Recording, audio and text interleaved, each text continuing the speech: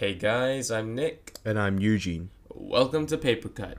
This week we'll be discussing Damien, the story of Emile Sinclair's youth by Hermann Hesse. Eugene, take it away. So, Damien, this is actually a guest request by one of my good friends, Artem, and just want to give him a shout out here. He's been one of the reasons that I love reading so much. So, Artem, if you're listening to this, I know you probably are. This one's to you. So, we have Damien. So, what is it about? As the title says, it is about the youth of a guy called Emile Sinclair. And it basically goes through how he grows up, and as we all grow up, we all think about stuff that we aren't really accustomed to be thinking when we were children, and that is exactly what's been portrayed. So, the book is quite short, and it gets split into different sections, and in each section he's in different stages of life. So primary school, secondary school, boarding school, university, post-university, etc. And in each of those sections he discovers a new enlightenment, a new idea, either from his own reflections on himself or through people that he meets. So that's the story in a nutshell. I would want to say, though, this story is more of a philosophical piece than a plot. Like, there's a loosely based plot line for which Herman uses to convey his thoughts, but it's secondary. It's a secondary thing to the book. That's what I want to say. Right. I think I've read Siddhartha by Hermann Hesse, which is also a bit of a philosophical piece and is to some extent a coming of age or growing up story, but that's how these stories often are. It's often like there's change. And so when you mentioned this was a Hermann Hesse book we were going to talk about, I actually picked up the book myself and I saw it in a bookstore and it was really not that long. So I decided, okay, I can do this in 2 days. It's been more than 2 days. I'll tell you now, I'm not even halfway through yet. You have to pause, right, and think about it. Yeah. You have to pause and think. And also, it's not that it's difficult to follow, but it's also translated from German, you know? I think it is, right? It wasn't English. And so because it was translated especially from German, if you've read any of the old German philosopher books, you need some time to just click a few things here and there. So, is that the case with the Communist Manifesto as well? Oh yes, Karl Marx and Friedrich and Engels. Oof. But yeah, like you just need a bit of time. So I'm not done yet. I'm halfway through. Feel free to spoil it, by the way. But Eugene, let's get straight into it. What are your thoughts on the book? Before I go into that, is it Hess or Hesse? That's a great question. I will look that up. Alright, I did a quick Google Translate. It turns out it was Hesse or Hess. So you were right, Eugene. I'm sorry, it's not Hesse. Well, let's go with Hess then. Yeah, so my thoughts on the book is more of a Dorian Gray type of book, you know. Like, there's a lot of philosophy conveyed through dialogue and also through self-reflection. That's basically like the first impression I had. Also, the ending didn't really make sense to me. So the ending, you say you don't mind me spoiling it, so I can just say like, so the ending is him fighting in the First World War. Oh. And then he meets Damien in the war, and then they do some weird assimilation shit. Like, it's not sexual or anything. They look deep into each other's eyes or something, and Damien goes, "I'll always be here," and then he sleeps and he wakes up and Damien's no longer there. It's that kind of thing which I'm just like, oh, okay, I don't really get the ending. Which is why when I first finished the book, I felt a bit empty, because I felt like, actually, not empty, but more like unfinished knots, you know? It's like is that unfinished? I feel like there could be more. Yeah, there could be more. No yeah. Catharsis. Yeah, or whatever fancy words, but basically there was no closure for the story. You put it very well. Yeah. Okay, so it's interesting that you mentioned that. I think just for the viewers, it's worth saying that Damien was released in 1919, and I think it was right after the war. So it's interesting that he chose to end it at the First World War. I mean, I didn't know that, but it's interesting that he chose to end it there. Do we get where Damien and Sinclair were from? Are they Swiss or are they German? Where are they from again? I'm not even sure if it's ever mentioned in the story, but I'm gonna assume that they're from the same place that Hess is from. And Hess is Swiss. German Swiss or somewhere around the area, you know. The weird ones. Yeah, no, I see. Okay, how would you have ended it? It's a weird question because we ventured into the realm of fanfic, but did you have like an idea of how you would have wanted it to end? Because if you think about it, it's a coming of age story, right? And then there's nothing that matures you faster than, I'd say, war. Yeah. You see shit, and I really mean shit.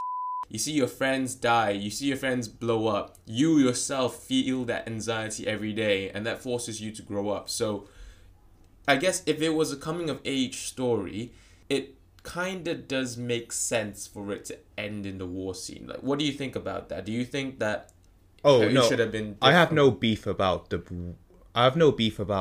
place that it ended. It's more like the way that it ended. Because I feel like there should have been a last chapter, like a conclusion type of chapter, where he brings all the ideas together and maybe he brings up what he thought previously, like at the start, and he contrasts it with what he thinks now, and he goes, okay, this is how I've grown. Or maybe because I don't like to use my brain when I read, so I'd like it written out black and white for me. But I think it makes sense that it's written like this, because I think Hess himself would have wanted the readers to actually think for themselves, and there's no clear cut sort of like the biggest message in this book, right? I guess so everyone takes the bit that they think applies to them the most, and that's probably why he ended it in the way that he did, so that there's no bias or emphasis into what he wants to convey the most, at least for me anyway. So I know Artem, who recommended the book for me, he said that for him this book was like a tutorial for him to how to find himself, because this book talks a lot about idealism, and idealism is in a nutshell is basically the idea that reality is subjective. So like reality as you know it depends on the way you perceive it, rather than being a golden source of truth. So Artem's saying that once you know what you want, and once you can bend the reality within you, you can kind of bend the reality outside you. I think I'm paraphrasing here, but I think that is the idea that he wants to convey. So for him, this was the main point of the story, is that you should just listen to yourself and I guess follow your dreams in the most cliche way possible, to put it. But yeah. Okay. It's interesting that you mentioned idealism in that way, like sort of changing the way I suppose you look at things, and then it somehow changes the way other things look outside. So like you say, reality is subjectively perceived. I mean, it does make sense though. In the course of the story, you see bits and pieces of that. So you've read through the part where in the boarding school, or not the boarding school, the secondary school, where Damien tries to move himself near to Sinclair, right? So when asked how he did it, Damien just said he observed the teachers and then he understood like how they worked. So like if they were to ask him a question, he would just stare at them, and then somehow they'll get intimidated into not asking him, like into not going further, that kind of stuff. So it's kind of what the idea of idealism comes in, is how he himself, he wants to move next to Sinclair. He wants to move next to Sinclair. He wants to move his seating plan next to Sinclair. So he goes and does it, and by understanding the world around him, he molds the world in such a way that it accepts this sort of man-made irregularity, if that makes sense. In a weird way, I think this is a more optimistic portrayal of idealism, because when you think about it, when someone says, oh, he's an idealist, he dabbles in ideals, it's all about idealism with him, what they often mean is, this guy is just full of shit. Yeah. He's useless. And it's quite interesting because in this one, we have the case where the guy's idealistic, and in no way does he really get his ideal. He doesn't achieve it, but he moves a step closer to it. And so I guess that in that sense, it is more optimistic to view it that way. Would you say that because it's a coming-of-age story, it dabbles only in ideas? When I think of coming-of-age stories, there are a few things. It's all about growing up, and there are a few things that will always kind of be there. So, for example, coming-of-age story, we'll have the scene where we're in school, we're learning something, and then, we have some epiphany of what we want to do.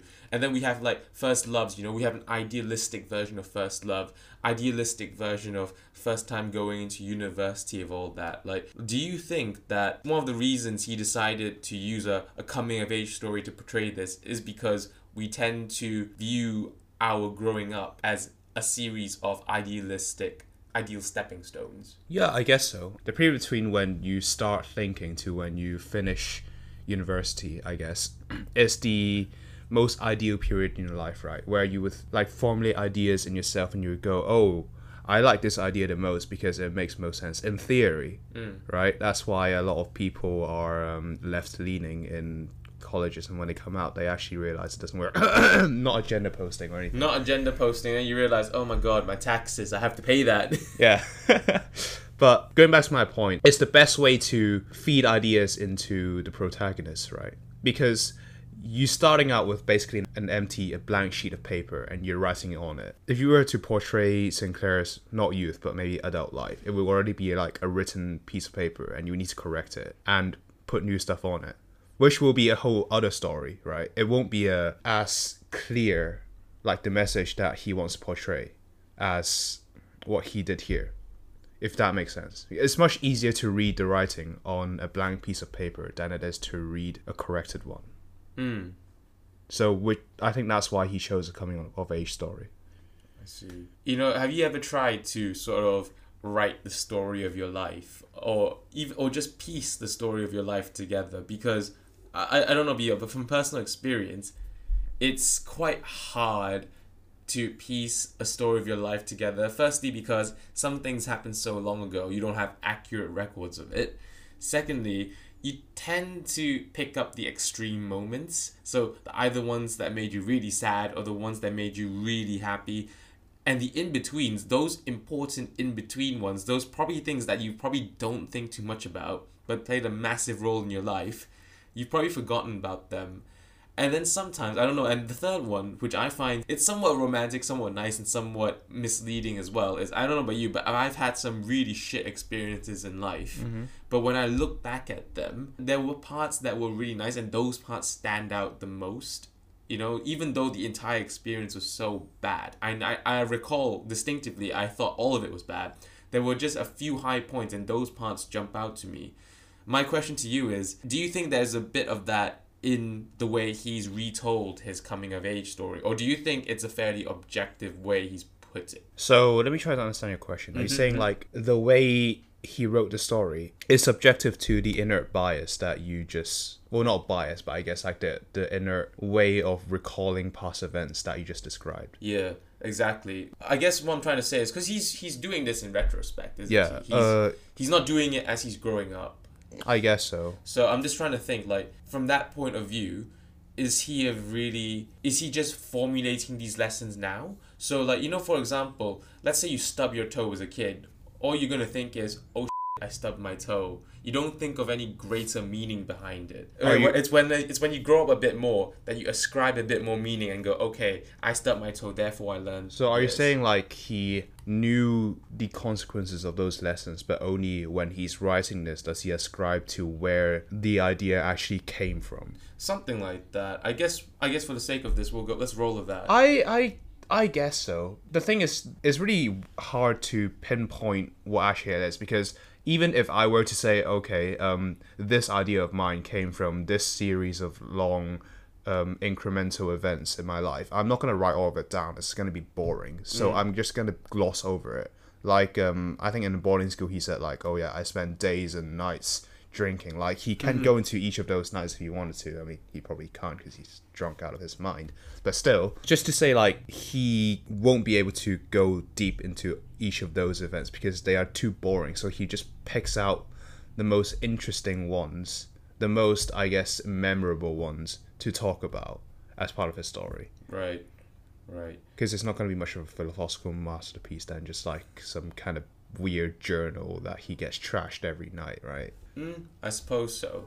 And I guess you look at your own history, the important parts also change, if that makes sense. So, for example, when I was 16, the most important thing was like, oh my god, that girl didn't like me, oh no, blah blah blah, like, I'm failing my classes, blah blah. And now that I'm a bit older, I look at that and go like, that stuff didn't matter, whereas the other stuff around it mattered. Yeah. So it's interesting to see how, I guess from his point of view, like, he's chosen these specific moments. And like you said, you know, not all of them were particularly interesting, But I suppose to the writer, it was quite it's interesting to have because it punctuates a point he's trying to make. Yeah, no, I agree with that. That's the way, that's the best way to convey ideas to, right, the reader. So, yeah, I don't think there's any big dispute on how it should be written, because, like, do you think it should be written a different way, or you just think, like, this is just a nitpicky point that we were going into?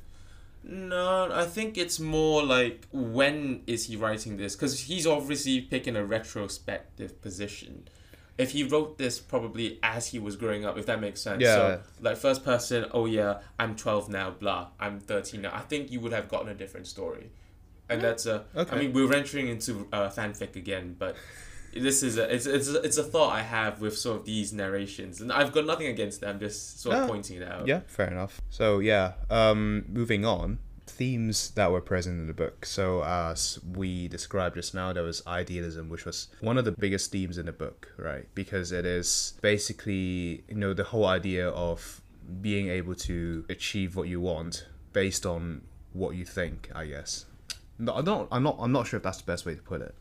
But there's also, I'm not sure if I mentioned this just now, but there's also like a key element to it. So Hess calls it the intrinsic value of the person. So I actually didn't understand this at first, but I had to talk to Artem to understand it a bit more. But he's basically saying, like, okay, imagine if you were fireflies or like birds. So fireflies can find their mates like within a few kilometers, and birds can like fly across continents and all that stuff. Yeah. So they're saying, like, this is kind of like a miracle of nature, and it's only possible because the birds want it inherently as part of their intrinsic value, which is why they are able to perform such a quote-unquote miracle. Like, I think we now know that birds can do it because of some magnetic field in their brain and all that kind of stuff. But before, it was like, they were saying, like, you can achieve anything you want, provided that what you want is an intrinsic value of yours. I think at some point in the book, correct me if I'm wrong, I might have overlapped it with something else. They had a little conversation about willpower and sort of willing something into being, and that was the sitting next to him bit. That's the one. That's the one. It's quite early in the book, so that's why I remember. And it's interesting that he mentions that, because I don't think I fully wrapped my head around it. I'll need to revisit that part, but I think I do know what you mean, and what you're saying now does sort of help. Yeah. Me understand that a bit more. So yeah, because it's saying, like, it needs to be reasonable, right? Mm-hmm. It can't be like, I want to suddenly have $1 million right in front of me. Like, it's not going to work like that. Have you heard of The Secret, the book or the movie The Secret? No. That's basically what it is. You sit there and you make fancy little paintings for yourself, and then you slowly pray. You say, I want a car. You sit there, say, I want a car, I want an elephant, I want a pet tiger, and boom, all of a sudden it'll appear in your room. But you need to be very good at drawing. You need to be very good at drawing. I can't even draw a $100 bill. Or thank God. Yeah, it's a counterfeiting view. Oh man, but sorry, you were saying. No, yeah, but that's basically it. The idea of idealism and how. Well, I think we've talked enough about idealism.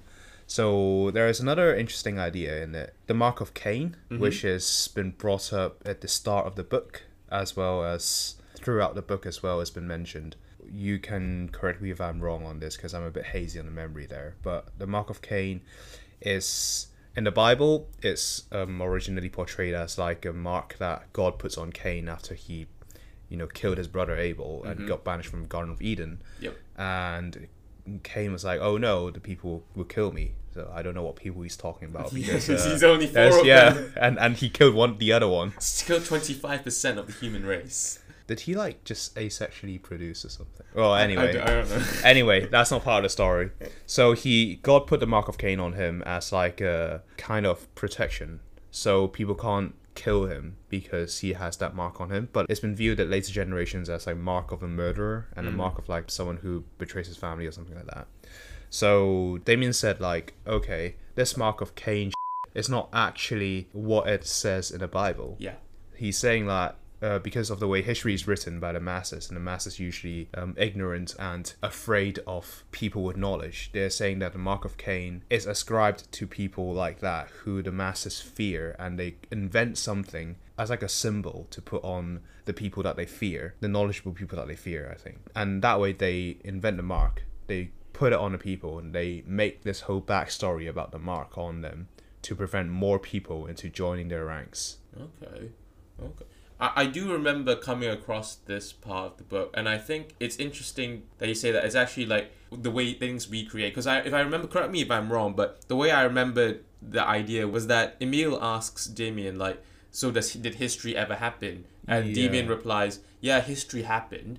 And then Emil goes, yeah, so there's only one way to interpret, there's this way to interpret this. To which Damien replies, no, the history happened, but the interpretation keeps on changing. The interpretation of the event keeps on changing. I guess so. And so the Mark of Cain has become demonized in that sense.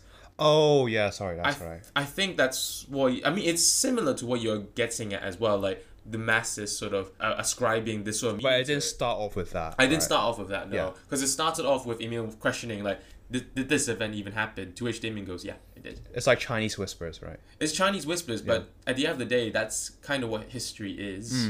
True. Like, history is written for or by the victors, take your pick. It's an interesting one to go through. And I think I'm still in the early stages of the book, and the Mark of Cain comes up every now and again.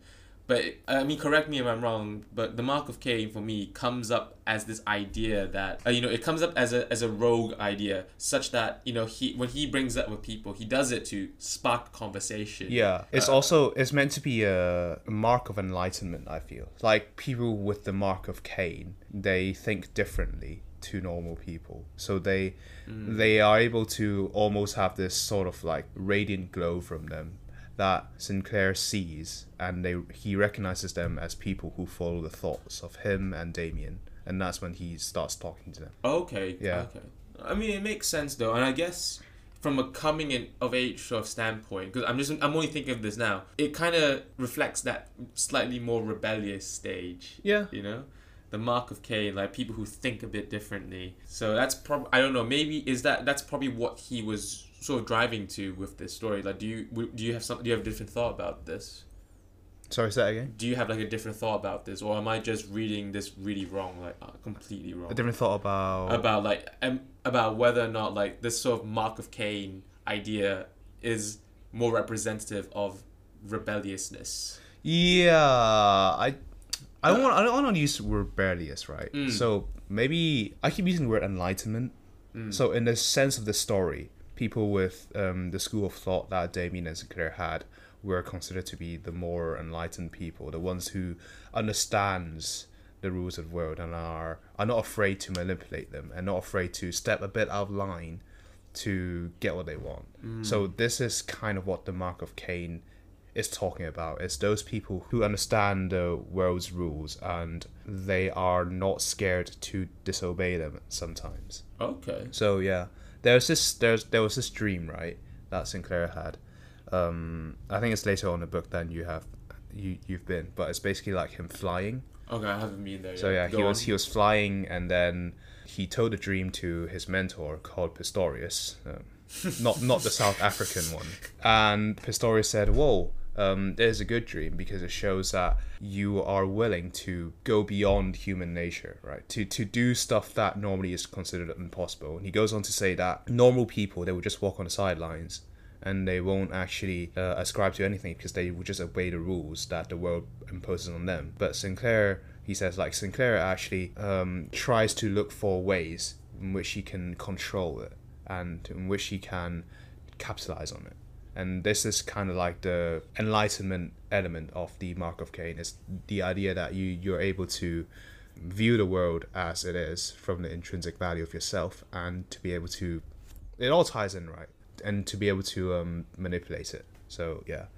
So I think another idea of the idealism bit is that the whole world is inside you as well. So there's this part where he goes like, every single thing in the world, right, is already in you. Right. So when he flies, he was using like breathing in, breathing out function to control his height. And then Pistorius goes, "Oh, actually, this is an evolutionary trait that's present in fish that's like 1,000 years ago, and they had like a same kind of function in their, like some kind of gland to control their swimming or something like that." So he's saying like, and you didn't even know about that, yet I didn't fact check on this, so I don't know. I don't know if it's just a plot device or it's an actual thing. But the point is that Sinclair didn't know about the organ, and yet he was using it to his advantage. So there was something like deeper within Yeah. him, and it wasn't really about creating himself. It was more about digging out himself, like revealing himself in that. Some kind of like all that is to be discovered is already inside you, so you just need to know what it is. Oh, that's a nice idea. Yeah. I don't need to do anything anymore, right? Just in me, man, you know. Just need to sit down and relax. But yeah, that's pretty much it. Okay. We have a few moments left. Did Artem or did you have any quotes that you really wanted to share with us? Yeah, just one. So it goes like this, right? Those who are too lazy and comfortable to think for themselves and be their own judges obey the laws. Others sense their own laws within them. So yeah, just the kind of stuff that I've been saying throughout the entire session. True. Do you think that people ultimately find themselves, quote unquote, or do you think some people are luckier than others? If that makes sense. Some people are lucky enough to find themselves. Well, that's the thing, right? That's the thing about obeying the laws and sensing their own laws. Yeah. So are you saying like it's being able to sense your own laws an inherent trait as well? Something that you can only get lucky to obtain, to achieve? Yeah, that's what I'm asking. Yeah. No, I do think that. I think like not everyone will have the events that spark their curiosity around the world. And there also won't be enough people to spark them as well, right? So you either have things that happen around you, or you have people say stuff, or you just happen to have a big brain. Mm-hmm. But if you have neither of those three, then yeah, I mean, why would you bother thinking about those stuff when you can just, you know, sit down and eat, drink, and other insanitary stuff every day, right? No, that's true. I mean, I'm also conscious of time, so it's an interesting read. Like, I'm glad you recommended this book to me, and I think it was Artem that recommended it to you. Just give the credit to Artem. I see. And it's funny because I wouldn't have picked this up because I thought it was like a 500 pager. And when I looked at it, I was like, oh, actually, I can probably get through this in a weekend. It's been a week and I still haven't finished. Take your time, man. Take your time. At least you started it, though. Exactly. But I'll say this, though. Like, okay, here's my final question to you before we end it off. Like, would you recommend this book? And if so, like, is there a target audience you would recommend? It's the same thing with Dorian Gray, where you only read this book if you want the ideas in it, because the ideas are quite well presented in a way. Like, the logic is well articulated in a way that you can follow it if you really put the time in, and it's not overly convoluted, right?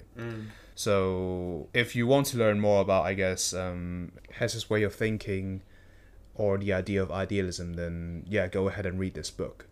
But if you just want to read a nice coming-of-age story like Superbad and how they McLovin their way into buying some alcohol, then that's probably not the story for you. Okay. I don't want to put it as self-help, but it's more like you read it, not for the plot, you read it for the ideas, like Dorian Gray. Except this one, I feel, Dorian Gray was pretty much an example of what not to do. This guy was more like, hey, this was my story. Feel free to repeat or not repeat my mistakes. Something like that, yeah. No, I don't like the word self-help. It's like... it's not. Yeah, it's not self-help. It would be self-help if they listed out what the ideas you should be taking away. But no, this is definitely a brain exercise to read. Okay, sure, yeah. So you actually have to... It encourages involvement. I think it's a... You need to be involved to take from the story, you know. Alright. It's not listed out to you. It's not a self-help book. I'm sorry. Alright guys, that's all we have for today. Thank you for listening in. If you like what we do, follow us on Spotify. Just type in Papercut Podcast in your search bar or in any of your other preferred streaming sites. If you want to leave us a comment or let us know what you think, you can email us at papercut.cast@gmail.com or Instagram at papercut.cast, no caps, or Twitter at Papercut Podcast, one word, no caps. Look forward to seeing you guys next week for another episode. Until then, I'm Nick. And I'm Eugene. Peace Out.